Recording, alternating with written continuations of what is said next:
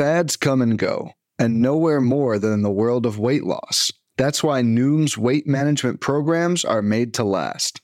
Noom uses science and personalization to help you manage your weight for the long term. Their psychology-based approach helps you build better habits and behaviors that are easier to maintain. The best part? You decide how Noom fits into your life, not the other way around. Sign up for your trial today at Noom.com. That's Noom.com to sign up for your trial today. Before we get started with this episode of Bench with Bubba, I wanted to talk to you guys about the MLB Roto Baller Challenge, hosted by our friends at Fantrax on Fantrax.com. Fantrax is the most customizable free fantasy baseball platform in the industry, and that's why we're hosting over our 2022 Roto Baller Challenge over on Fantrax. If you want the greatest fantasy experiments, sign up for a free Roto Baller Challenge team today by going to rotoballer.com/challenge. All leagues are free to join, and you get to compete against Rotoballer writers and readers for a shot at $500 cash grand prize. All new Fantrax users get entered into a free giveaway to win a signed official MLB Wander Franco jersey. If you want to get entered to win a Wander Franco jersey and you're new to Fantrax, go to fantrax.com/Bubba and sign up for your free Fantrax account today.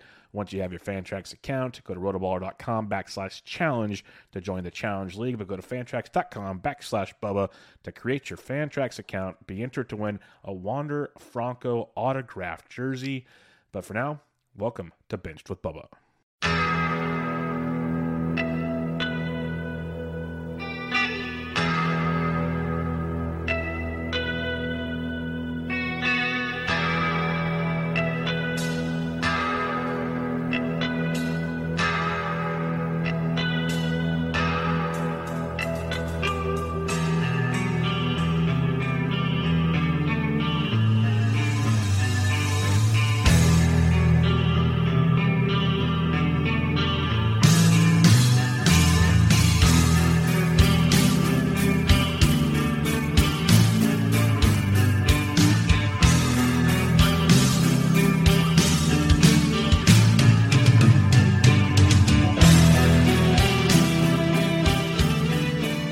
And welcome back, everybody, to another episode of Bubba and the Bat Flip, episode 119, your final episode before we have real, actual baseball to discuss on this very show.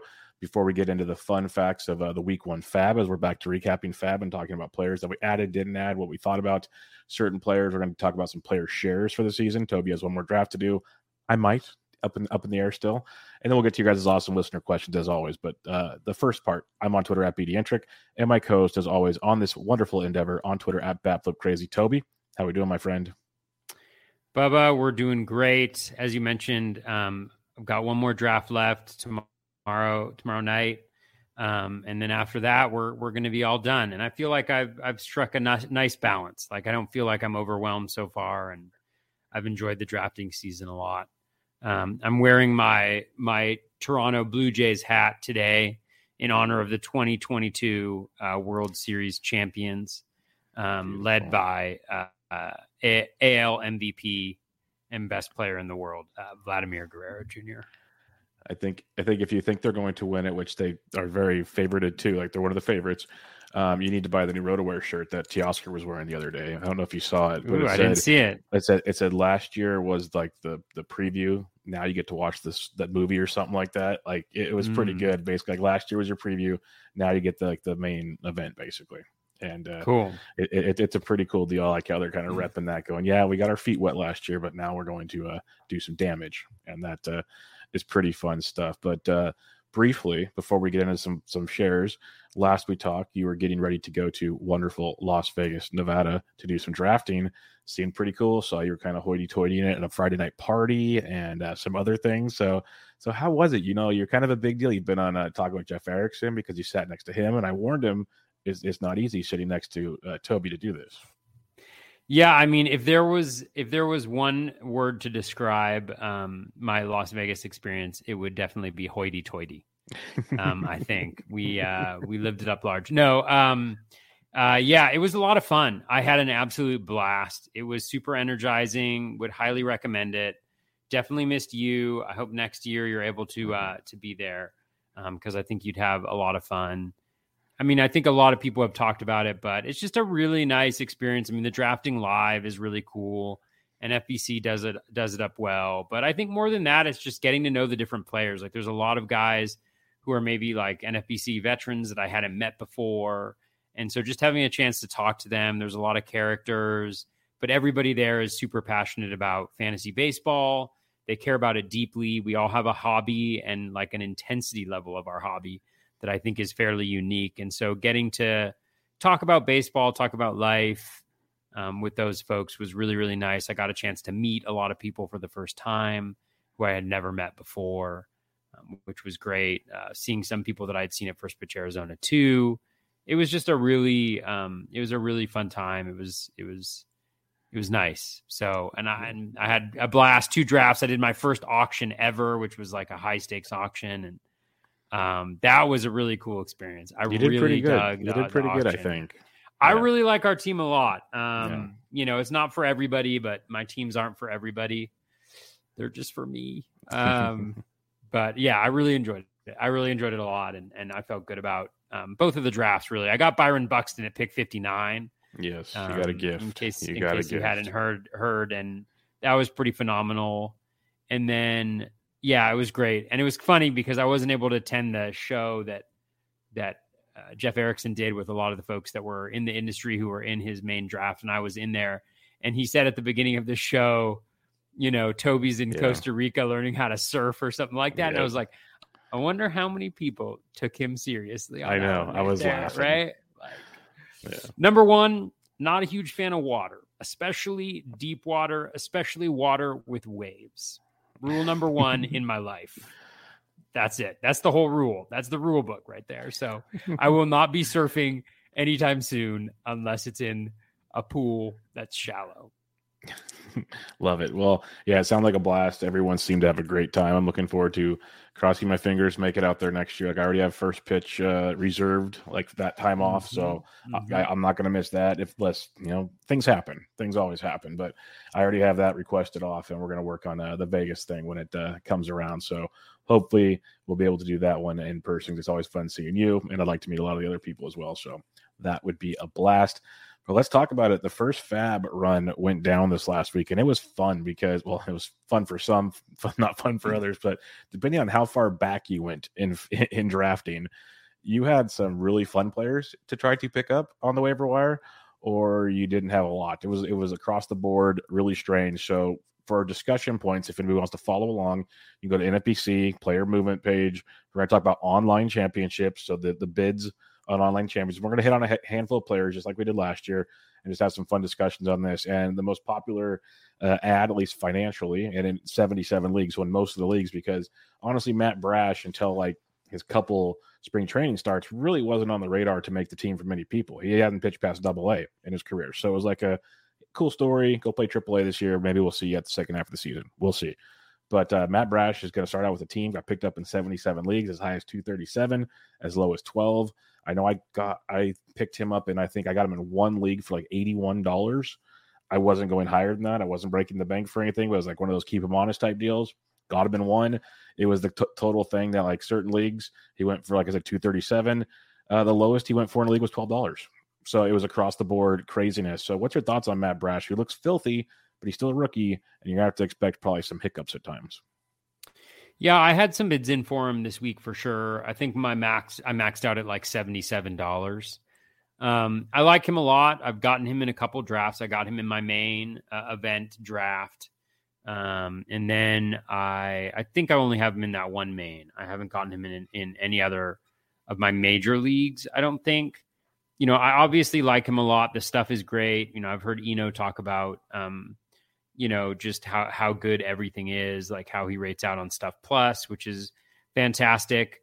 I think, you know, a couple concerns for me, you know, the walk rate hasn't been great, you know, in his minor league track record. So that's one thing to just consider with major league hitters being a little bit, you know, stronger. And again, I'm a fan of his. Like, I would draft him, you know, yesterday I was looking at drafting him in, like, I don't know, around pick 260, something like that.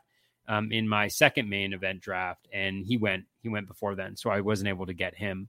But so I really like him. You know, the highest projection for him is the bat. The bat likes him the most. 4.03 ERA, 1.27 WHIP, which is really nice for a pitcher projection, especially with such minimal experience. 96 strikeouts in 92 innings. If you are a Baseball Savant box score follower or player breakdown follower, and you're looking at velocities and just overall stuff, his stuff looks really electric. The fastball velo is high. He looks really nasty. And so again, I always temper expectations with young pitchers because you never know how they're going to debut and then also how consistent they're able to be. So I didn't want to go too outrageous with the bid. $77 seemed like a reasonable amount. I definitely wanted him. Did not get him in any of those FAAB leagues. So that's a little bit disappointing, but he could be a real difference maker, although the innings will be a little bit limited, I think. Yeah, that's the biggest thing. That's why I want to break the bank. Like $81 was my max, where I kind of put it everywhere. And I just look back, the league I won him on, it was a unicorn bid. The runner-up was 81 also. So somehow I got lucky. Wow. I got lucky in that one right out the gates. My luck might be gone after week one. This is fun. But yeah, and a lot of it's because of what you said. It's like, I love the talent. It's filthy, but he's young and he's going to be innings capped from time to time. They'll let him go like they did Logan Gilbert. Like, he'll get to his innings most likely, unless he really, really struggles. Then he'll go back to the minors. He'll get his first taste of AAA. That's what'll happen. But if you look at their team, he's projected as the fifth starter, and there's really no one on the roster that really scares you to take his job as long as he's not horrible. Like, there really isn't. No one in the minors, like Nick Marjavicius, doesn't really scare me. Like, it's just not a. I would say George Kirby. If they want to get there, that's true. If they want to go there, and that could be a thing that we'll see at some point. Maybe Brash's innings kind of get interesting, and they bring Kirby in, they start piggybacking, and then it turns into a flip or something. Like, that's very, very possible. So that's why I didn't want to break the bank. Like, some people were like, spent $237, you spent a quarter of your budget already. Hey, if he's awesome, kudos to you. Not my style, but not Toby. Like, you guys have heard us long enough how we like to go about this thing. And most of my bids this week was, I got a lot of like my 6th and 7th options. Let's put it that way, because I wasn't going crazy anywhere. But there was a lot of options to at least improve your team. Like, it might not be the game changers, but we don't know if any of these guys are. And there'll be other game changers throughout the season, hopefully. So it's just one of those things, you want to be alive for that moment. Plus, as if you remember listening, I love this exercise all season, because you learn how guys start going cheaper, different stat categories you can get later in the season, so on and so forth. So you want that money later to be able to make those jumps. Like, if you remember, Toby last year didn't have a save for like the first 2 months of the season, and you had all your FAAB though, and you were able to make it work. If you would have went crazy on Matt Brash, well, now you might not be able to do that again this year if you had to. Not that you are, but just that example. So just little things like that. All right, the second most added player in baseball, Bryson Stott of the Philadelphia Phillies, added in 58 leagues, as high as 126, as low as $3. It was announced on Tuesday. He made the team, him and Alec Baum both, which kind of concerns me a bit, because I thought he was going to take the job from Alec Baum. So, and they still they want Didi to play, so maybe Stott splits time at short and third. We'll see. But he's an OBP guy, little power, little speed, pretty good. I did not win him anywhere, but I did have bids out. For sure. I think I was like around the 51 to 61 range. Again, not going crazy, because I didn't know what his role would be, and it's still kind of questionable to me. So I'm kind of like half like, okay, kind of glad I didn't win him. Still half nervous I didn't win him is the problem, because I know how good he can be. So what's your thoughts on Bryson Stott, who had a monster spring and a great fall league too, that kind of got him put on the map? Yeah, I mean, I think if you look at the skills, they're really, really nice. I mean, the low K rate, really high walk rate everywhere he's been. So he's got really good plate skills. I was not heavy in on him. He was available in a few of my leagues. I think my max bid for him was like $7 or something like that. I mean, again, like the minor league track record looks really good. He's got a little bit of that power speed, but like kind of a lot of times with my process, I'm a projections guy. So I'm looking at the projections just to say, like, not taking them as gospel, but just kind of looking to see what they say about the skill level. And so you look at like the Bat X has him over 650 plate appearances. If you multiply his current projection by 2, you're looking at 236 with 16 home runs and 8 steals, and that's pretty much up to par. The only one where that's slightly different, and it's not that different, it's mostly a plate appearance difference, is Steamer. But Steamer also has a little bit of a discrepancy with a lot of the other projections this year in terms of how it's valuing rookies and taking that into consideration. So the thing for me with Stott is, number one, there's a question mark around playing time, right? There's a question about, is he going to play third base? I mean, is he going to play? How's he going to divide time up with Alec Bohm? Also, the Phillies lineup is filthy. So what are the opportunities that he's going to have to move up in the lineup? Right now, I think he's listed as either 8 or 9 in that lineup on roster resource. Again, not gospel, but also like, who is he going to replace in that lineup? So you're talking about a guy who's got questions about playing time. He's got questions about, not really questions, but like, he's going to be at the bottom of the lineup, right? So you're going to get a minimal amount of plate appearances from him when he does play. And that's enough questions, especially like if you have any guys on your roster that are a little bit question marks, like maybe they're injured or it's a starter who's not going to pitch that first week, that bench gets tight really quickly. So I didn't really feel like paying up to have a guy on my bench where it's probably going to take at least a few weeks to figure out whether he's a part of the Phillies. And even if he is, unless he really mashes, which is certainly a possibility, I don't really see him being able to move up in that lineup too much. And like the skills from a projection standpoint, they're not like jumping off the charts at me. So that is a long way of saying I like Stott. Wasn't that into him, put in a minimal bid. If I didn't have to put up a lot to kind of have him on my team, I was willing to do it, but I wasn't really willing to go much higher than that. Yeah, I feel you. Like I probably bid more than I should have on him, but I knew the talent level was kind of one of those deals. But like I said, when I put the bids in, it looked like he was going to get the job at third base. And then, a couple days later, now we're back to okay, how's this going to play out? And now I'm sitting there going, kind of glad I might not have got this. So we'll see how this plays out. We could be looking foolish. We could be looking smart. That's the beauty of not even seeing a game played yet and doing FAAB before it begins. That's the wild part about all of this. Let's go to the third most added player in fantasy baseball and NFBC, CJ Abrams in 53 leagues, 135 max, sack 2 minimum. And while you were talking, I was like searching the beat writers and everything on Twitter because I didn't think I saw it. And I still haven't. He's not officially on the team. Like every indication points he's on the team. Their AAA team started today, and him and McKenzie Go are still playing spring training games. They have to clear a spot on the 40-man for him because he's only played in AA. He's not technically on the 40-man roster, but they had him taking fly balls in right field. He played 6 innings in right field on Tuesday. He's played right field, center field, shortstop, third. He's played everywhere. Second base. He could be the super utility guy. We know the speed is awesome with him. Pretty good batting average, a little bit of pop. Super talented ball player. There's just always questions because they're also they keep, I want to trade for Brian Reynolds or I want to trade, like they're still kind of doing that, which could totally screw this up. So I put minimal bids in on him also, kind of like Stott.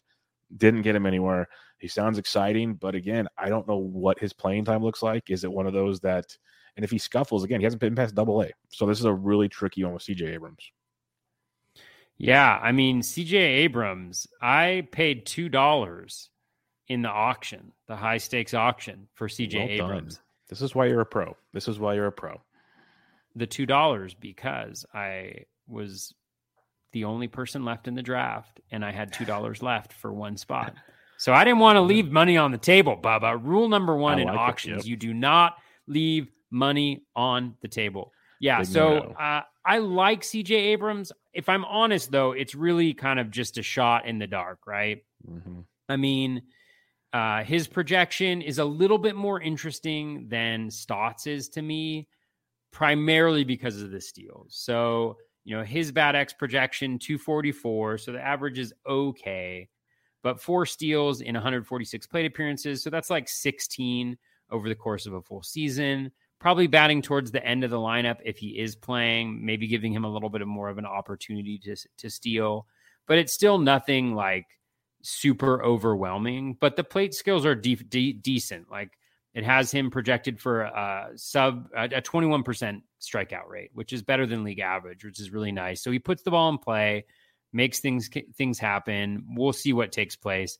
Is he going to be right fielder CJ Abrams? I don't know. But I kind of, if I was looking at them, I could see more of a clear role for Abrams, and I could see more of a clear strength in terms of the steals for him, which is something that is obviously important in fantasy baseball. So very similar to Stott because he's going to be towards the back end of the lineup, but he was one guy that I was kind of willing to take a little shot on during the draft. But in FAAB, I only put in very minimal bids again. I think I had him above Stott but like same dollar value, like $7, $6, something like that. I knew I wasn't going to get him. I was just putting those keep him honest bids in. Just because, again, like I don't want to put a lot of FAAB on these types of question marks, especially this early in the season when next week is when we have a lot more intelligence, right? Yep. Next week is when we're going to have lineup positions. We're going to have injuries or guys who are surprises who are playing. We're going to know if Jorge Mateo, like what possible injury he received today that might bump him back, later in the lineup. So, yeah. Yeah, there's that. Like now, reports from the Pittsburgh beat writers is Brian Hayes is supposed to play on opening day. So now the Diego Castillo love might dissipate a bit. Of course, Brian's going to play there as one of my most known players. I hope so. I'm with you. But back to CJ real quick. Left-handed bat, like you could see an easily platoon with Will Myers in right field. That can make potentially platooning at shortstop with Hyosung Kim as well. So there's options. Left field, if Jurickson Profar struggles, you could easily see him they'd probably rather see the rookie go into left field and then sit Profar for a bit, even though Profar, it's amazing. It's still only 29 years old. That one blows my mind. And I also picked him up in FAAB for the 4 games against Arizona.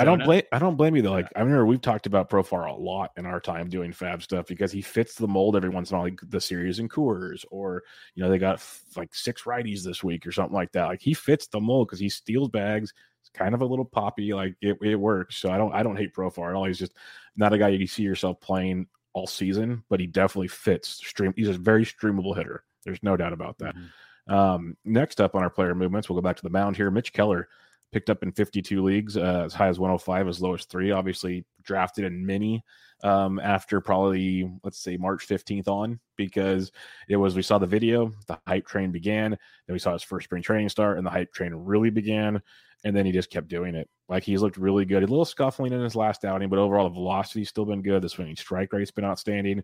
We know he said he changed his mechanics. He worked on his pitch mix, and he showcased that through all of spring. It wasn't just a video that everybody was like, oh, don't trust spring videos. Blah. Like, first off, that's all we had in the lockout. We had nothing to go off of.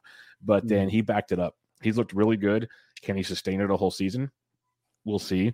Is he worth $40 to $50 bid? I don't hate it at all. I think he's one of those guys because at worst, he's going to probably get you 140-ish. Like they have to pitch him. They have to. I know he only won 100 innings last year, but they don't have many options in Pittsburgh. So I think Mitch Keller is worth a flyer. I did not get him anywhere, but I think he's definitely worth a flyer this week. Yeah, for sure. I've talked about it repeatedly. In spring training, the things I'm looking at are velo increases, and Keller has the best velo increase.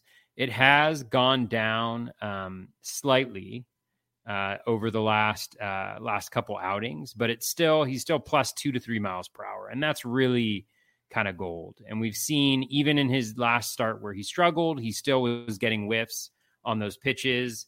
I tracked it a little bit. It seemed like there was some questionable fielding behind him that resulted in some of the runs that were scored against him. That'll happen in Pittsburgh, unfortunately. Never. It will never happen to anybody who's pitching on my teams. I only have him in one of my big leagues just because I like a lot of guys going right around where he's going. But I was able to get him, again, at $2 in the auction, I believe. We were dominating with our $2 bids towards the end of the auction with some of the pitchers there. So yeah, it was I like Keller a lot this year because I think that velo makes 100% of the difference. And again, you're getting him late enough where, if he struggles, you kind of move on. I mean, I'm not going to say I'm not nervous about starting him this week against St. Louis, right? Like I'm nervous, but I'm going to do it. And I'm really hoping that it carries over from the spring. Just go 5, give up 2 or 3 runs and strike out 6. We're good with that. Just don't get destroyed. Don't get destroyed. For sure. Mike Curlin has joined the chat and he said, Mitch Keller insert, it's a trap gif. So he just wanted to let us know that he's not a Mitch Keller believer. Now it gets fun. Art Warren, because we know since with Lucas Sims on the IL to start the season, you had Art Warren, you have Luis Cessa's now hurt. So that makes it a little more the Art Warren show for now, potentially, but there's a lot of options in Cincinnati. We went through this mess last year. He went in 51 leagues as high as 114, as low as $1.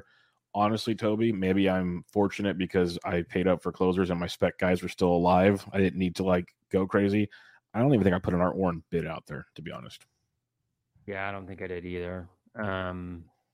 Just because it's gonna be a revolving door there. It really is. Yeah, it was pretty ugly last year in Cincinnati. I mean, Warren, the skills are off the charts in his limited appearances, so he certainly could take the job and run with it. But everything that I've seen from there, like I haven't seen any indication of Warren. Like I've seen them even talk about like Hunter Strickland. I've heard them talk about Sessa, which I didn't realize he got injured. So maybe that opens up an opportunity there, but I didn't really have any bids in on Warren. Well, maybe most Sessa's of my back. leagues, I don't see the injury. I don't see the injury thing next to Sessa anymore. Maybe it was just a temporary thing. So he might be. He also went in most of all of my teams, but one are 15 teamers. So a lot of these guys were drafted. Yeah. So just be ready for the roller coaster because honestly, like you said, you mentioned Strickland, Sessa. There's Justin Wilson's even had his chances. Like there's options there. That's going to make it a massive headache. But this one's good. Jeremy Pena, who's going to be hitting towards the bottom of the Houston lineup, but going to start, looks like every day at shortstop, picked up in 48 leagues, as high as 151, as low as 6. He seems like a pretty interesting player. I did not grab him anywhere, unfortunately, but I didn't put high bids in. I was maybe like $15 to $25, give or take, because I wasn't desperate at the shortstop position. But there's some speed, some pop in an Astros lineup that could be quite intriguing. Yeah, I was not that into Pena, and I was in Vegas, and I talked to Rob Silver, and Rob Silver convinced me of Pena's assured greatness. And so last night, assured greatness. So last night I drafted Pena as my middle infielder in my second main. And I think the reasons for that are, number one, he looks like he's clearly got the role, right? Mm-hmm. He is the shortstop, the starting shortstop. They didn't go sign anybody. They were trusting him. They didn't sign anybody. And there's just glowing reports. Like everybody loves Jeremy Pena. Like literally they should have a show called Everybody Loves Jeremy Pena instead of Everybody Loves Ray. Does his mom live next door too? Is that how it was called? Everybody Loves Raymond. Raymond. Yeah. I never watched the show, but I knew that. And then you look at the projections again, like let the projections be the guide. BatX has him at, 240, 11 home runs, 8 steals. So you're looking at 600 plate appearances, close to a 15-10 kind of guy in a really good lineup, playing every single day. Now, I was already critical of the Steamer projections for how high they are on rookies, but let's just say you believe them. He's at essentially 246, 20, and 10 over 600 plate appearances, if not better than that over that period of time. And I think the major difference between Stott and Abrams and Pena is that Pena is going to play every day. And his defense supposedly is also glorious. Hall of Fame caliber. I'm actually ready to put him in the Hall of Fame right now.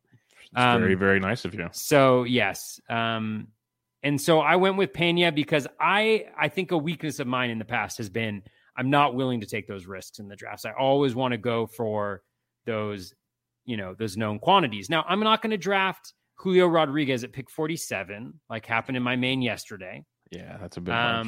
But I will go for Jeremy Pena, at pick 260 with the starting role locked up and should get 600 plate appearances. I feel pretty good about that and kind of taking that risk there. So I did not pick him up in FAAB because he was not available in any of my leagues, but I am a Jeremy Pena convert, thanks to Rob Silver. I give him full credit, and also if he is not good, I will also blame Rob 100%.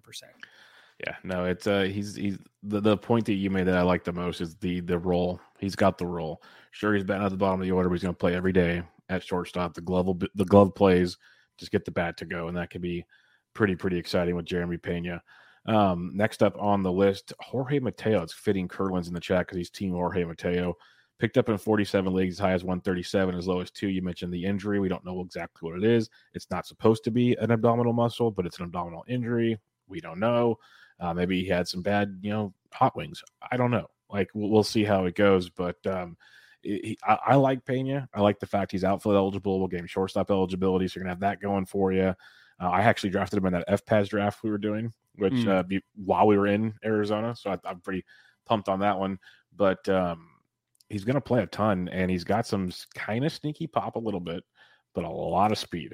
And we saw that they got to run. Mullins got 30 steals last year. Those boys will run. So Mateo could be fun there in Baltimore. Yeah, Mateo is interesting. He's interesting. I have not picked him up. I did not put any bids for him. But yeah, I mean, if he gets playing time, we saw what he was able to do last year with, what did he have? 5 home runs, 14 steals, something like that in limited playing time. So he's definitely a potential difference maker. And the one thing about him is he's not like totally absent power. I was looking at him last night, so last year he had eight barrels in 141 batted ball events, so 5.7% barrel rate. So below league average, but not like a guy who's not going to give you any pop.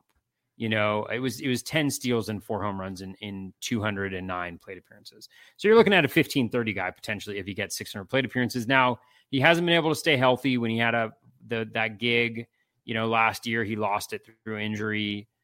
He's already injured, as you mentioned. I think he played today and got like hit in the hand by a pitch or something. And so, again, like, I think he could be really good. I'm not quite sure he's the solution, but he's the type of guy that you want to take a stab at, I think. Yeah, most definitely. A starting pitcher that I was kind of surprised by how much buzz until I dug in, and is Zach Eflin. I saw him on a ton of waiver wire articles, a lot of discussion points on Zach Eflin. He was added in 46 leagues, as high as $64, as low as $1. Today, on Tuesday, he made his final spring training start, striking out 7. He finished spring with a .96 ERA in 3 games, 11 strikeouts, and 9 and a third innings pitched. So, he had the knee surgery last year that kind of ended his season, looking pretty strong. Were you in on Zach Eflin? I was not in on Zach Eflin. Again, like a lot of these guys have been drafted in the leagues that I'm in. You can definitely see it. I mean, I was kind of into him last year. I think he was going around pick 200 last year. What he needs is health, health and consistency, which don't we all just need? I mean, if we could all just have health and consistency, we'd all be fantastic. But he's looked great this spring. Even today, again, not only did he look good, but he was getting those whiffs, which is really critical. He's had issues with the BABIP a little bit throughout his career. The whip hasn't been great, but he's been getting better. So you can definitely see him as kind of like a strikeout per 9 guy with, a decent ERA, a decent whip, and where you're drafting him, that's certainly not bad. He hasn't been one of my targets later on in drafts, but I can see why people are interested in him. And it's one of those things where a guy gets hyped like year after year, and then people kind of forget about it.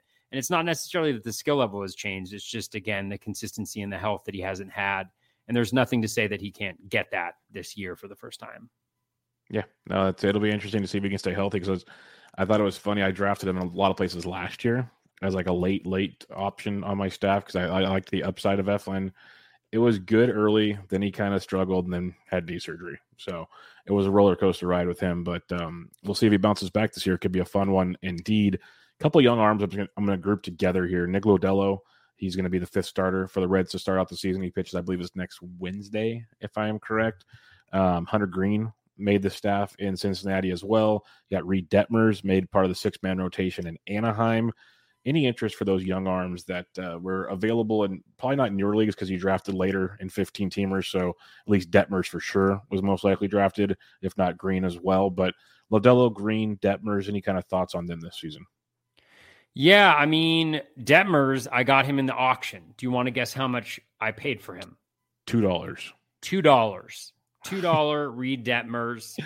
You should call your team like the $2 discount. Taking it home.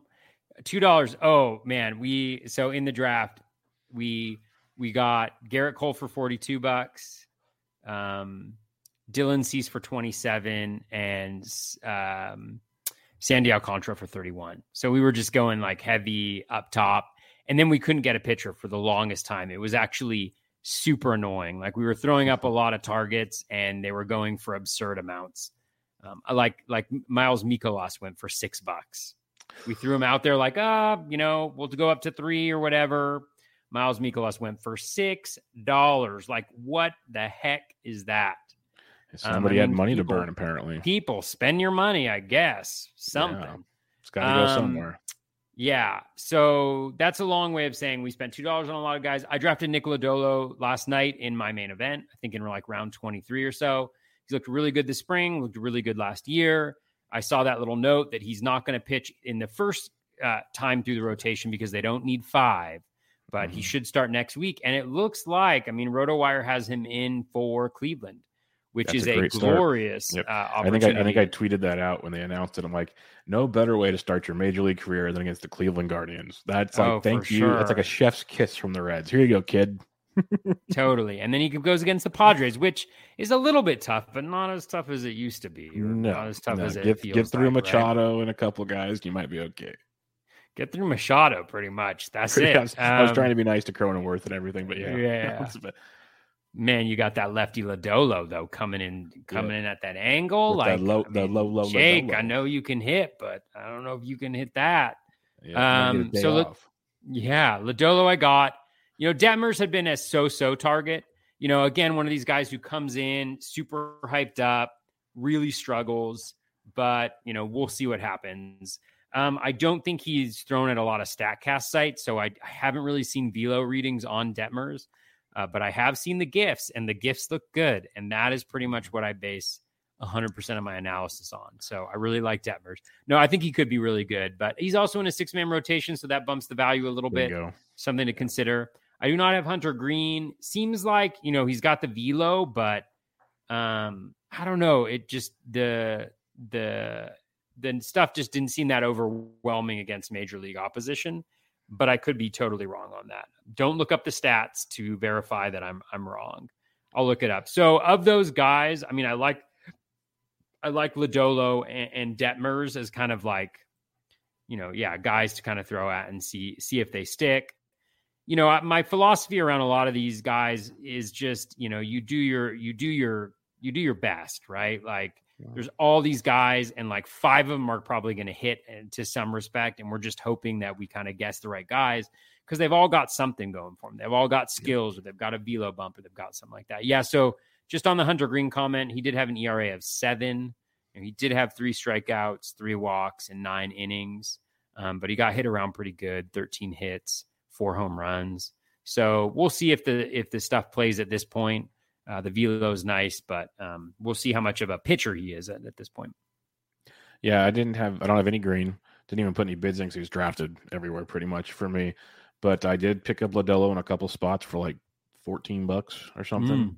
I was pretty happy. Again, like kind of what you're hinting at where, a handful of these guys will work, a handful won't because they all have question marks. They all have talents.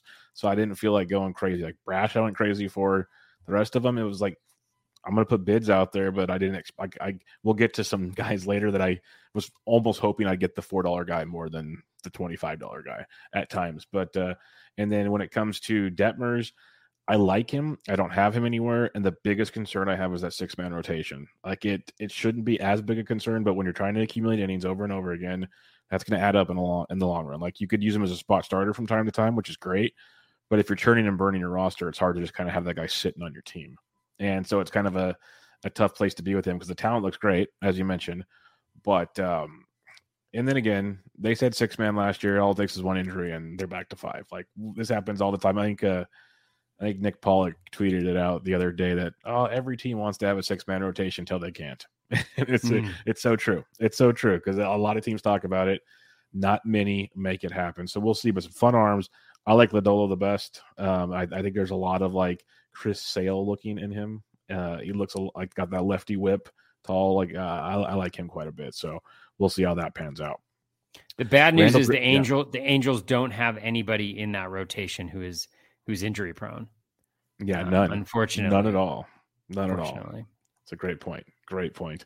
Randall Grichuk picked up in 42 leagues, drafted in many, especially once he was traded to Colorado. Highest bid $311, lowest bid $66. So there was money thrown around for Randall Grichuk.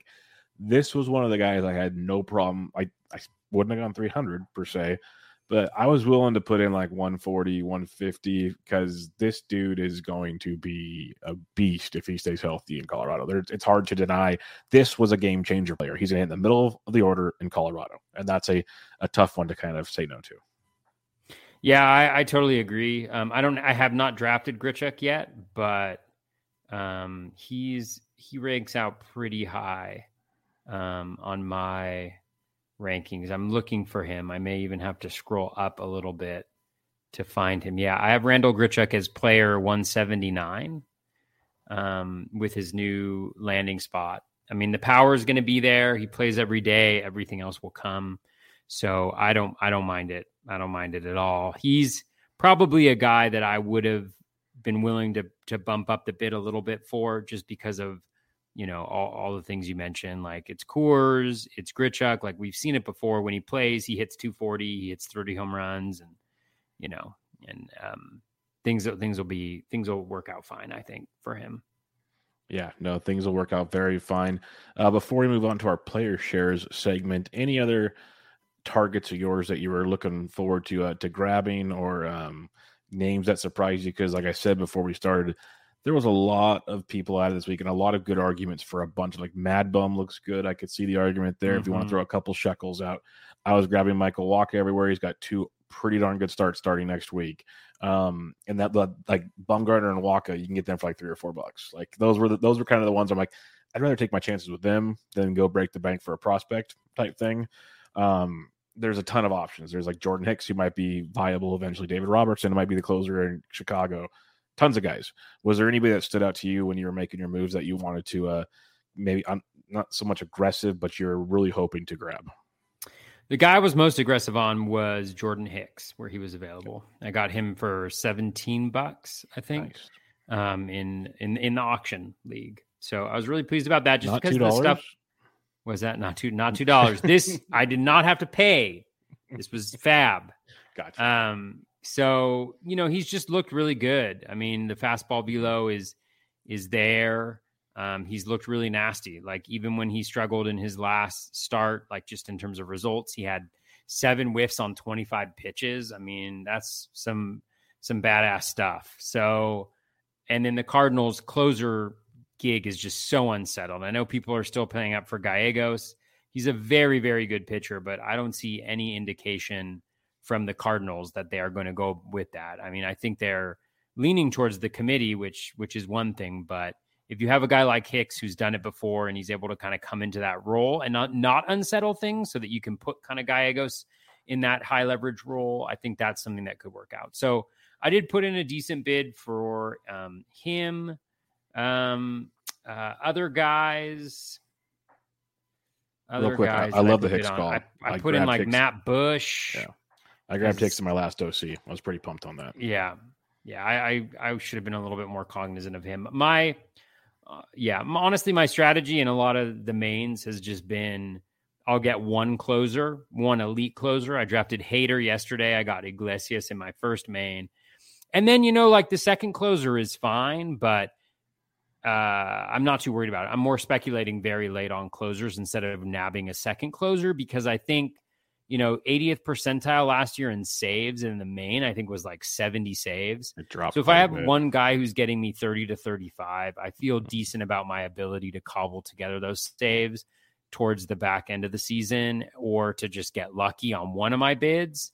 And what I'm going to try to do right now is really maximize innings pitched early on by having 7-8 starters in there on a week-to-week basis, because hitters generally start off slower. It's colder. So to kind of try to take advantage of that with some volume early on. Anyways, that's a tangent. I put in some for Matt Bush. I wasn't sure if Greg Holland was going to make it, just the way that the team was being announced, but he did make it. They ended up putting somebody on the DL to make space for Holland. So I'm a little bummed about that, because I think maybe Holland ends up being the guy there. And then, so those were the major ones. I picked up Matt Manning 1 or 2 places because he had the velo bump this spring, although yesterday his velo was down from where it had been previously. So that may be a pretty immediate drop especially with the playing against the White Sox. I think he's supposed to start against the White Sox in his first start, and I don't think that'll go well. So we'll see.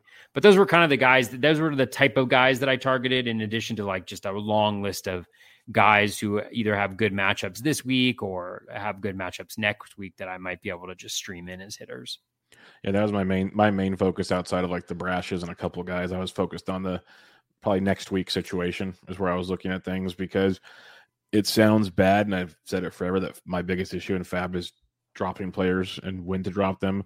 And I'm going through my drafts, and I'm like, well, unless they're hurt or demoted, I'm not really feeling the need to drop them. I drafted them for a reason. They have a good job still. Like, what am I seeing wrong here? And so that was the hard part for me. Like, I had a couple guys on each team I could move, but I couldn't like go and get 7 of the people that everybody wanted. So it was kind of it was like, I don't know, it felt weird because I'm like, I want so many guys on the waiver wire, but I'm fine with my team. So it was a tough situation there, because I'm like, the guys on the wire might end the season a lot better than these guys, but might not be right now, and I need right now. So it was hard in my head to make the proper move. I'll say that much.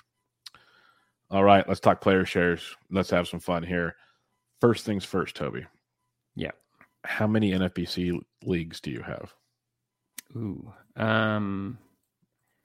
I have. While you're counting between 50s, DCs, and other drafts, I have 21 leagues. So that'll help if people say, well, you have this many shares of someone. It's because I have 21 leagues. So Bubba, I only have 17 leagues. You have more leagues than me this year. It's a first. And I told you, you're going to get one more tomorrow. I might get one more tomorrow too. So it might not be done yet. I know. I actually have one DC that I haven't even purchased. Oh, so you got a couple drafts you need to do. Don't just waste that 150. Go. Yeah. We'll see. Maybe I'll do a really late like DC Express or something like that. There you go. Just tell Derek you want one started. Say beat Bat Flip Crazy DC. It'll fill and you can rock and roll. It's just what you wanted to do. All right. Beat him easily because he's not there to draft. Yeah, he's gonna auto pick. So don't worry about it. He's autoing the whole freaking thing. That'd be amazing. Absolutely amazing. So we'll go through here. We'll talk about a handful of guys. We'll just go back and forth here. Who is your most rostered player? My most rostered player. All right. Here we go, Bubba. Drum roll, please. With 13 shares out of 17 leagues, the most rostered player for me is Miles Mikolas. 13 out of 17 leagues. Convince me Miles Mikolas is not this year's Adam Wainwright. I was wondering where you were going with that. I will not be convinced otherwise. He's got to strike out more people. A lot of pitch contact there. And Wainwright doesn't really strike out dudes. Yeah, but he doesn't get blown up because he gets too much contact like Mikolas was. He's got to adjust. He gives up a lot of contact. Yep. Adam Wainwright gives up a lot of elite defense. Yep. Terrible division. A record of being good when healthy. And for all intents and purposes, he's healthy. Velo's back up a little bit, closer to 94. He's got, some things he can throw here and there. I like it. And he can get volume because he's super efficient. He's never walked a lot of guys. I love Miles Mikolas. I am not afraid to admit it.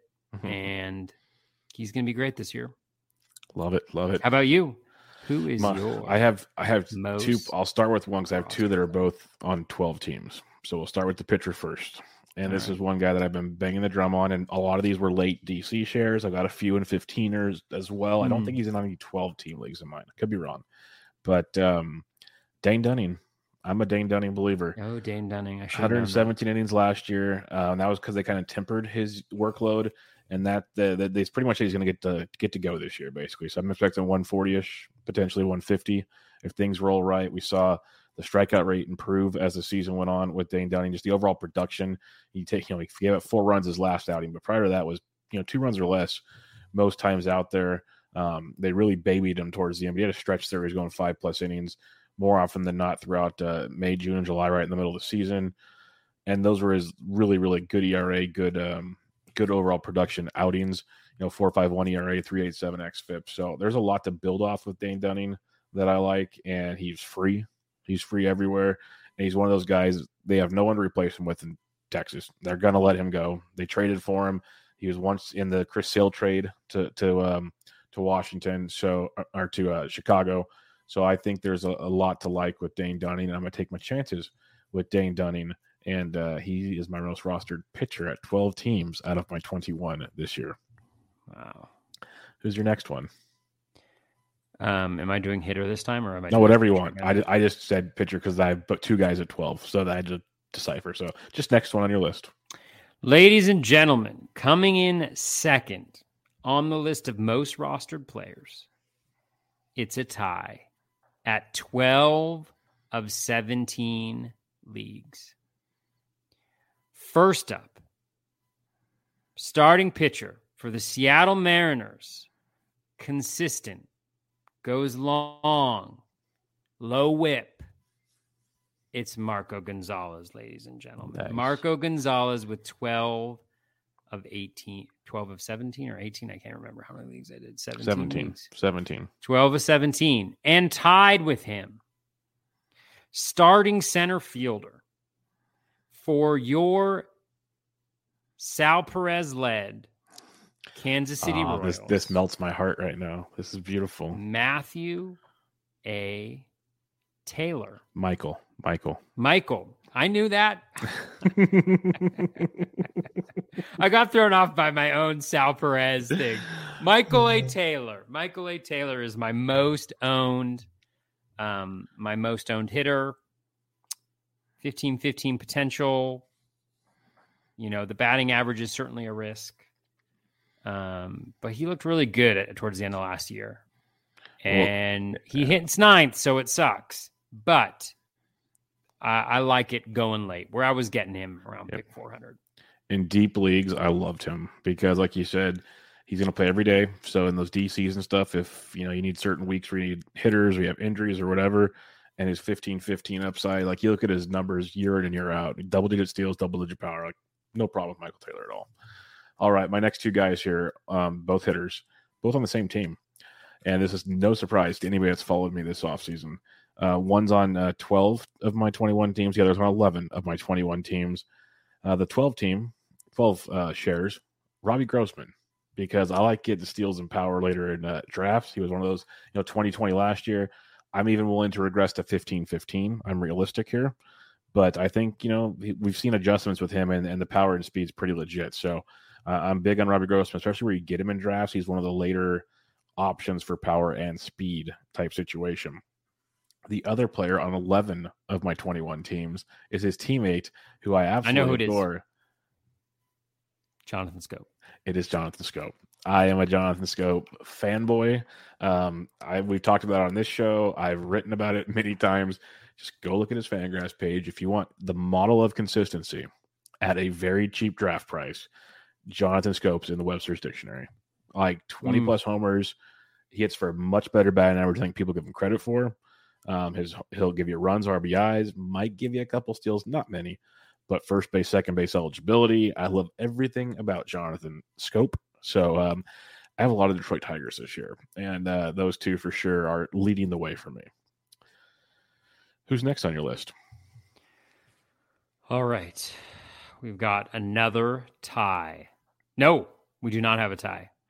Ladies and gentlemen, number 4 on the most drafted list for me. A guy I used to despise. Some would even say made a name despising. Oh, man. But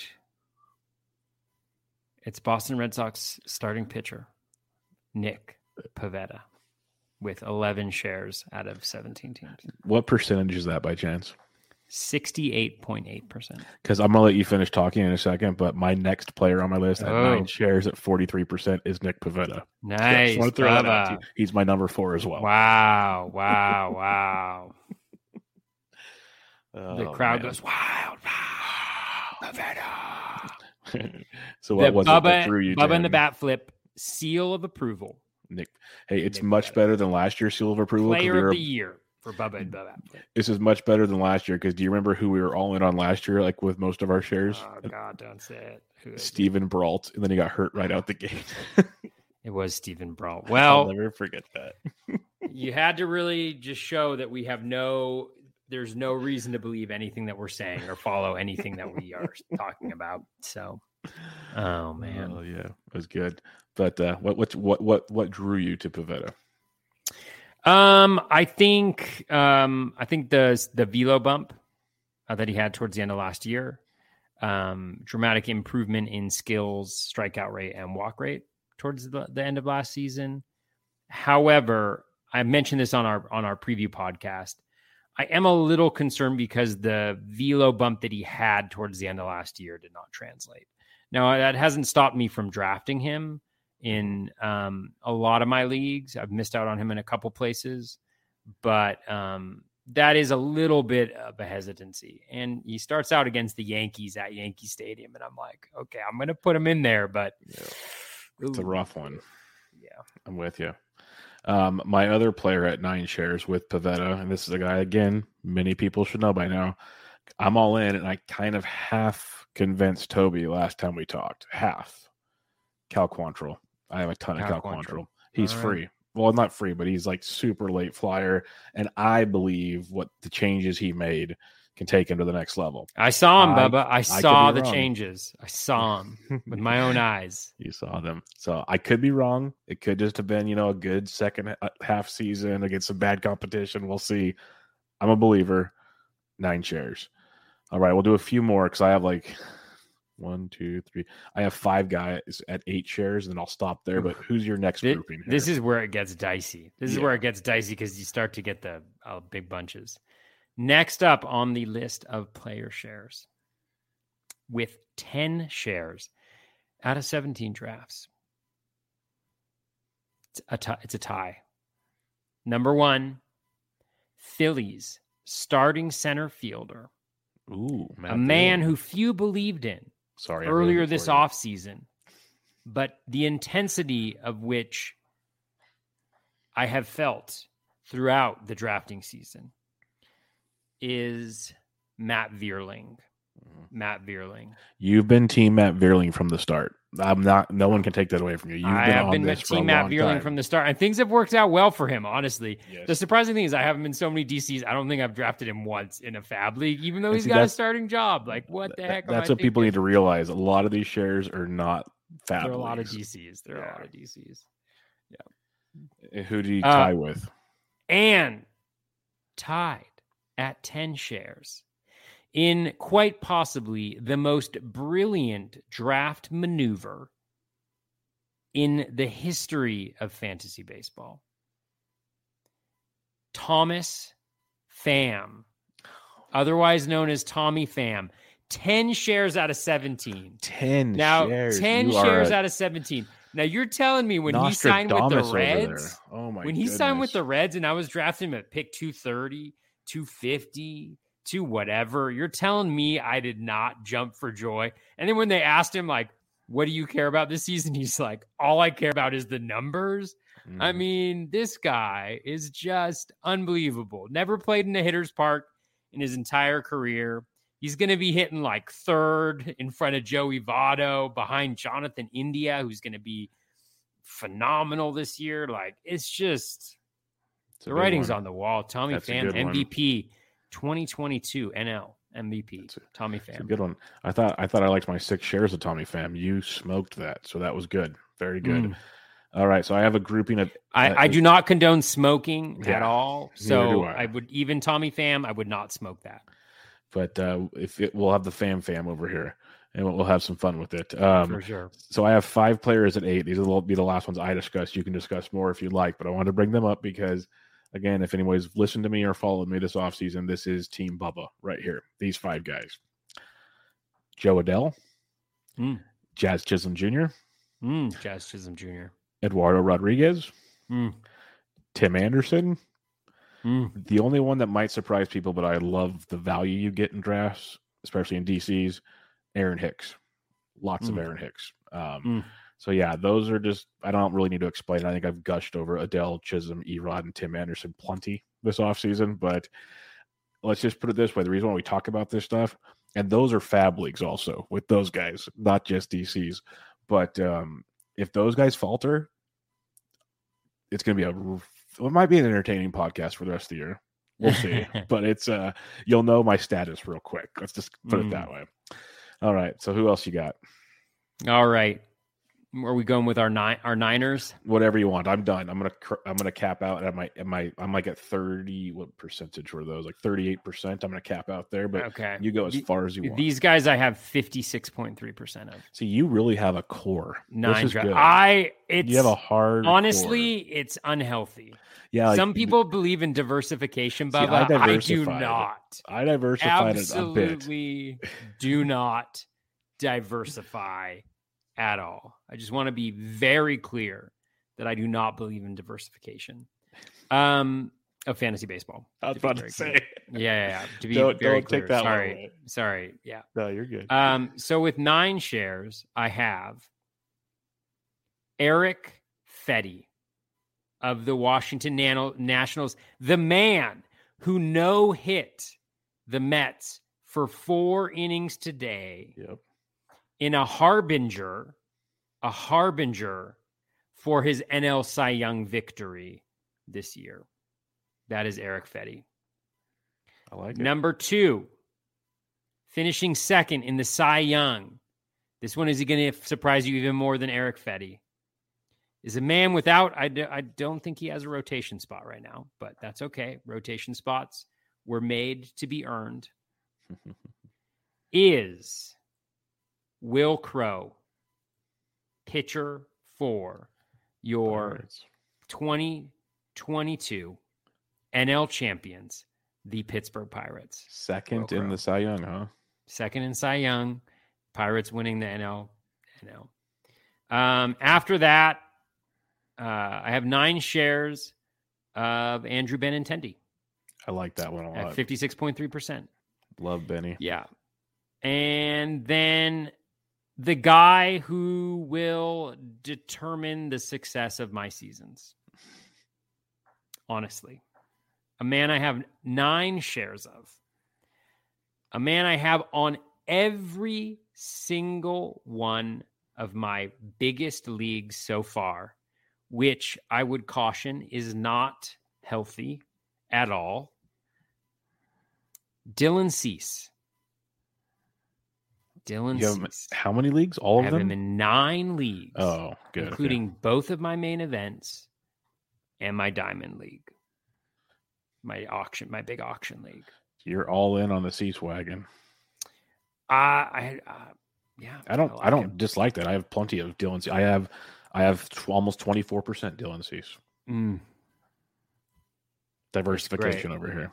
And then 9th, and probably most important, is Jake Brentz. Kansas City Royals. Love that. Late future spec. Closer, Jake Brentz. DC without pick, a doubt. folks. There's DC no way he doesn't get 15 saves this year. Yeah, don't add him in FAAB this weekend. He's a DC pick. No. He's a DC pick because I had Brentz. I had like Spores from Texas. I have a lot of those guys late. I have a ton of Chris Stratton. Pretty pumped on that one potentially. So we'll see how that one pans out. But yeah, that's fun. I like how you have so many double-digit shares, guys. That's gonna oh my God, Bubba! I have 5 with 9 shares. I've got 5 with 8. I've got 8 with 7 at 7. Yeah, you're my 6 is double digits. My 5 is double digits. I might have 6 on more than 5. 4. Toby has a type. I do. Well, the thing is, I was pretty consistent. I was pretty consistent with how I built my teams this year, and you have I would not recommend it in the sense that you have very limited options later in the draft of guys that will get you what you need, and so we'll see. It could work out really well. It could work out horribly for me. I think it'll work out well. I hope. Let's go with well. We're gonna go with well on this. All right, let's talk some listener questions here before we head on out and get ready for opening day on Thursday. In the YouTube chat here, James D asks, Josh Lowe's ceiling ? This is a fun one because I know some very smart people did the right thing and dropped him in 12-teamers on Sunday because he was going to the minor leagues. And then they traded Austin Meadows, and here comes Josh Lowe. And it looks like Josh Lowe is going to play a lot. So this is kind of a bummer move, and it's just kind of how the breaks happen sometimes. The right move in a 12 was to drop him on Sunday. That was definitely the right move. It's just a bad break, very bad break. So what's your thoughts on Lowe, though? Power speed is awesome, like really, really good if he gets to play every day. Yeah, I think that's the situation with Lowe. I mean, the batting average is probably going to hurt. He's better in OBP leagues than he is in regular leagues. But yeah, I mean, if we look at using just the same thing that we've used before, so BatX has him projected in 224 plate appearances for a 222 batting average, 6 home runs, 5 steals. So you're looking at in 600 plate appearances about like 13, 14 steals and 16 to 18 home runs, which is pretty nice. Yeah, and that's good. I mean, Steamer, as usual, has him much higher. I mean, Steamer has him with 15 home runs, 10 steals, and a 245 batting average and 379 plate appearances. So that's well over. That's like 2015, if not a little bit more. So it really depends on the projection system. You know, I think the challenge is he's a lefty, so he's probably going to get platooned in that situation. So that's always makes things a little bit more dicey and kind of harder to roll with it. But at least he would be the strong side of that platoon. So yeah, he could definitely be a game changer. Yeah, I like him a lot, and it's good that we'll have a handful of games to see how they use him this weekend. Because if he is going to get to play every day, he's going to go for a lot of FAAB, that's for sure. But I'm like more interested in paying more in FAAB for him because I think his skill set is ridiculous. So I'm looking forward to that one. It might be for the worst because I maybe could have gotten cheaper, but I like it a lot. At least we get to see what's going to happen with him. Adam Holgate asks, 11-team AL only league, $100 total FAAB, no $0 bids, so you don't want to run out of money. How much would you spend for AJ Pollock? AJ Pollock, no zeros, $100 bids. So you can't go crazy, but you're going to have to spend a lot. I'm not good at this AL only stuff. I don't play AL only, so it would really be it would really depend on how much you needed him. Yeah. But, I mean, I expect him to be really good when he plays. There's injury concerns, obviously, but I don't know, like 40%? Does that sound reasonable? I was going to say $40 to $50. I know some guys were talking about in one of the chats I'm in, they're in an AL only league, and they did FAAB this last weekend, and it wasn't Pollock, it was some other player, or maybe it was NL only when Grichuk. He was going for $70 to $80. Like, so then you're basically dollar days before the season starts. And so that's not my style. I have a hunch Pollock probably goes closer to 60, 65, just because it's hard to get an elite player like that in AL only leagues that gets at bats a lot. So you pay for it. You just pay for it type thing. I'd probably go closer to like 45 to 50, but in all honesty, I bet you he goes for like 65-ish. That'd be my 2 cents. So like you said, if he really needs him, if he really needs AJ Pollock on that team, if he's outfield deficient, which can happen in an AL only league because you're only got so many starters that are actually playing every day, you're gonna have to spend money for him. But just know he gets hurt a lot, and that could turn into a mess real quick. So we'll see. Yeah, keep that in mind. Will Garofalo asks, what's your favorite s'more combo creation you've ever had? The best s'more combo I ever had, I would have to go back and look back at my rankings here on this. Yeah, I did a s'more thing one time. Let me just look really quickly to see what it was. I'm going to search for my name. And that s'mores. Flip crazy. And then s'mores. Now, the only thing is that the first thing that's going to come up is Will's question, probably. Okay. I think I remember what it was.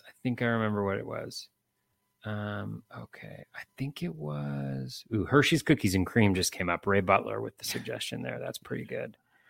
That's pretty dynamite. Let me see. I did like a whole thing on this. I went camping. Can you believe that? I went camping. Yeah, I remember that last year. And you guys did a whole different list of s'mores that weekend. I remember that very clearly now. Yeah. All right.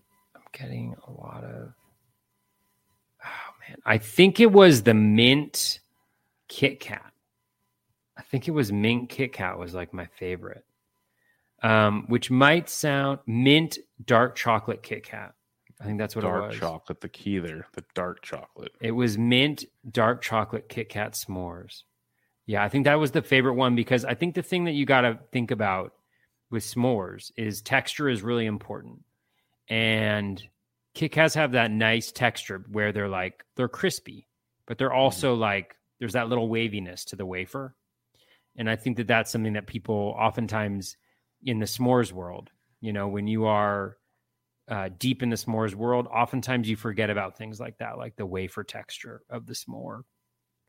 And the mint is really nice because it's like you combine the mint with the melted marshmallow. I mean, that right there is just like an incredible combination. And then you go the dark chocolate over the milk chocolate because you want a little bit more of a smoother finish on your s'more. So you got the wafer, you got the texture, you got the mint flavoring, you got the melted chocolate, but it's smooth. It's just a fantastic combination. It sounds like a fantastic combination, and I'm going to have to try it one of these days. We're going to have to go crazy with some s'mores. Maybe first pitch, we'll get the fire pit going again, and we'll do some s'mores one night. I think that could be a party. All right, next question, Mr. Ryan Roof, buddy of ours from Roto Wire. Who is Toby's favorite among Bubba's highest player shares?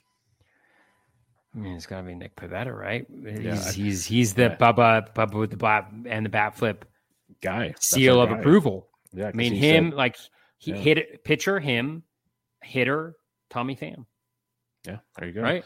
Yeah, and he said vice versa for Bubba. So yeah, Pivetta and Pham. I think we have a mutual agreement here. 16 shares among us. That's insane. 16 shares of Tommy Pham, and what did you say? How many of Pivetta did you have? I have nine Pivettas. You have 9. We have 20 combined shares. Oh, we're gonna have some fun nights with Nick Pivetta. Oh man, I'm already in pain thinking about it.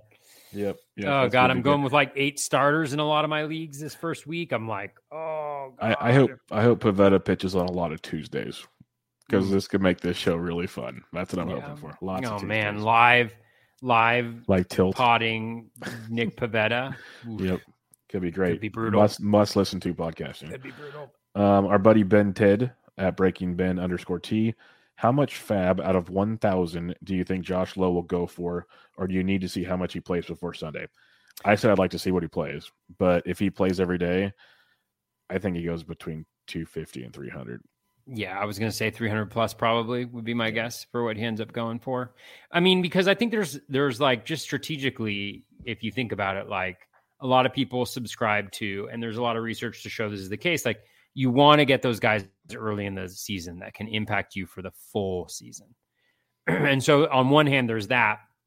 And on the other hand, there's the research that tells us that the most valuable guys on the waiver wire are not the guys that you get for that much. They're oftentimes the guys that are like $20 bids and to $40 bids. And so my preference is always to be more in that camp. I will spend up, like I spent $250 on Shane McClanahan last year because of needed pitching and and the stuff metrics were off the charts with him. So it all depends, but I think people will go way overboard with him. Yeah, I think they will too. I'll be willing to go, but I won't be able to go 250 or 300. It's just not me, and I might regret it. But so I probably won't get him anywhere. But I will have keep him honest bids in the hundreds for sure. Like I if he falls to me in my 125 to 150 or whatever I go, I'll be ecstatic for that. I'm willing to take those chances for sure. And in a 12 team with an overall, I might be slightly more aggressive just for what he could bring to the table. But still, it's not my style. But maybe I need to change my style. We'll see. Yeah. Well, let me see something. So Josh Lowe, man, there's 3 lows. Josh Lowe is going at an ADP of 297 in the main events. I'm over the last 2 days. I'm curious of what he's. You look those up. I'll look up OCs while you're at it because those are getting wild. Let me just see. Let me just see for a second here. He's going today. Josh Lowe went at pick 245. So the way that I would think about it is whatever the Matt Brash bids were. Yeah, I would imagine similar because Matt Brash was going about the same place. That's fair. But I would also bump that up a little bit because it steals and it's a hitter. And people generally tend to value those things a little bit more. In just today's OCs, there was 12 OC drafts, ADP of 217. He went as high as 142. Yeah. So people want him because of that power speed combo. If it pans out, it's like 20. There's 20-20 upside with this guy, and that's pretty good. Our buddy MS at SMMS79. This was my first year doing NFBC FAAB. When adding guys near the bottom of the barrel, like a second catcher, a bench bat, a spec closer, do you have a number you typically target, say $3 or $4? Do you try and have X amount of FAAB left at a certain point of the season? How do you budget? So you have like a set number you like. I always try to not have a 0 or a 5. That's just my brain because those are common numbers. But do you have like a preference for like just those, like people like dollar bids, dollar guys? Like I probably go $2 just because a lot of guys go $1. That'd be my 2 cents. I think it all depends on who the player is and how much you want them. I agree with you. I oftentimes don't do a 0 or a 5 when I'm doing bids, just to kind of mix it up a little bit. I think people oftentimes will find themselves just out of sheer, like, I remember the zeros, putting it there. So yeah, I stay away from there. I generally will put $2 bids in at least if I want a guy. If it's just like I need a third baseman and these guys are all the same, I'll maybe do $1 bids and just see who comes through to me. But I like to mix it up a lot. A lot of the times those lower bids, like maybe I'll do like $4. Like some of the guys that I liked this week, I put $4 bids in for. So it just depends. And then he said, do you try to have X amount of dollars of FAAB left at a certain point of the season? And I know a lot of guys want like 50 to 75 for like the last month or two to kind of give you a chance to push. You just don't want to run out, but I'd say 50 at least for the last month is fine. Some guys have even less, but you want to make sure you have a chance to go make some noise. Yeah, I think it's all relative to what the rest of your league has too. So I think those are the types of things, like as you're going down the stretch, paying attention which players in your league are continuing to bid on FAAB. Because sometimes guys will stop, so they have $800 left, but they're no longer really tuned in, so you don't really have to think about them that much. And so thinking about like where guys are like that, and then thinking about who's above you in the standings and having a hammer on them, so that if there is a really good waiver wire pickup, or you're heading into those last couple weeks and you need those two starters the second to last week of the year, because who knows what's going to happen that last week of the year. Like, I think those are the types of things where it's helpful to have a little bit left. So I like to have a decent amount left towards the end because I really do value kind of that end of season hammer. So yeah. But it all depends. It all depends. Yeah. I remember in my most successful season, I got Bo Bichette towards the end, and I was like totally torn about, how much to put for him. And I ended up leaving myself with a lot less FAAB, and it ended up working out well because he did well. So it just, I guess all depends. The player you're going for makes a big difference for sure. Like you said, like if it's a game changer type thing or just spec stuff, that definitely changes things. And the last question we have here is a fun one to wrap things up. Half Baked Ball asks, you've just woken up and realized you've missed all your top targets by the slimmest of margins in FAAB. What do you eat to consume your feelings? Yeah, that's a tough one.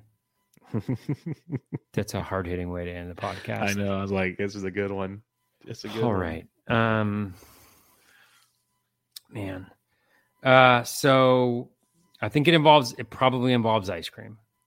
Would be my guess. It probably involves cookies as well. So like a cookie ice cream sandwich is kind of it's a logical way. Logical comfort food. It's a logical combination. Donuts, apple fritter. Hey, by the way, people, I don't know if we talked about it on the barf draft. Toby rolls in with a dozen donuts to the barf draft. Yeah, I provide for people, and Girl Scout cookies, 2 boxes of Girl Scout cookies. Yeah. I would go. Okay, I think I would go with a latte, an oat milk latte. Okay. So starting off with apple fritters, like with that latte, and then I would clean it up with a cookie sandwich with mint chocolate cookie as the ice cream, and then the cookies. They'd have to be soft cookies, because I think we've talked about hard cookies on the podcast before. Soft cookies are clutch. I love soft cookies. Like hard cookies are good in their own time, but a good soft cookie with like, do you like with like the frosting on the top? Dude, whatever it is. I like sugar cookies, like with frosting on them. They got to be soft. Like my buddy makes he's a great baker or whatever. He makes them all from scratch. When they're fresh, soft, warm snickerdoodles, not much better. Oh, it's so good. Yeah, phenomenal. It's so good. Yeah. I think we'll wrap it up there. Toby's going down a rabbit hole in his head right now. I'm getting emotional. Yep. Thinking about these desserts. So we're going to wrap it up there. Toby's got one more big draft on Wednesday. I might have one more on Wednesday. We'll kind of play that by ear right now. But one thing I can guarantee is we have baseball on Thursday. Real baseball games that count. And so it's going to be a lot of fun. Any final words for the listeners that have stuck with us all preseason, getting ready, going through drafts, ready to rock and roll? It's go time. Number one, if you're drafting against me on Wednesday night, don't use what I shared on this podcast against me, please. Don't make me question whether I should be doing these things. First of all, that's the most important thing. Number two, let's enjoy some baseball. It'll be fun checking those box scores on Thursday. It'll be great, and it'll be fun, and we'll learn a lot this first week. But remember, it's a long season. It is a 26 weeks of FAAB season. Don't put yourself in a position where you're already behind because of some poor judgment or over eagerness or taking small sample sizes way out of proportion, which I'm sure will not happen. Not at all. For sure. No victory lapping, no overreaction. No victory lapping. None of that going on. Absolutely none of that. But yeah, I echo the sentiments from Toby. Like, let's have some fun. We have baseball. We get to do the in-play runs on our phone. We get to do all kinds of cool stuff. Like, I can't wait to just live it up, check our teams and see where they are in the standings, even though there's a long ways to go, as Toby said. Like, it's good to get the juices flowing, switching from draft season to in-season management. And that's where we hope we can help you guys out each and every week. I know it's after the FAAB period, so we're not giving you guys a target, but maybe those guys are still available in your leagues. That's always fun. And it just gives you a perspective on why to add, not to add, all like our thought process that hopefully helps you down the road. So I think it's a lot of fun, and always bring your listener questions. We love them. And we'll get to those for you as well. But for now, we'll wrap it up there. You can find Toby on Twitter at BatFlipCrazy. I am at BDNtrick. This was Bubba and the Bat Flip, episode 119. I'll catch you guys later.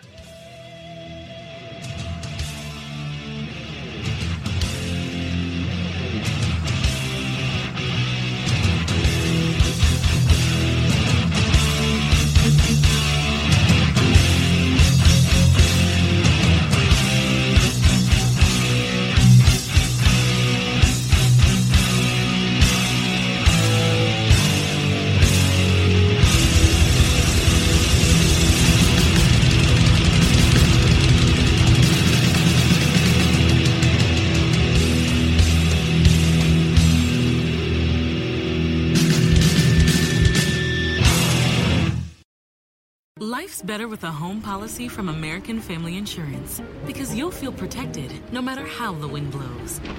All so you can keep enjoying the home of your dreams. And our expert agents can help you save up to 23% when you bundle home with auto. Insure carefully, dream fearlessly. American Family Insurance. Get a quote? Find an agent at amfam.com. Products not available in every state. Visit amfam.com to learn how discounts may apply to you. American Family Mutual Insurance Company, SI, and its operating company, 6000 American Parkway, Madison, Wisconsin.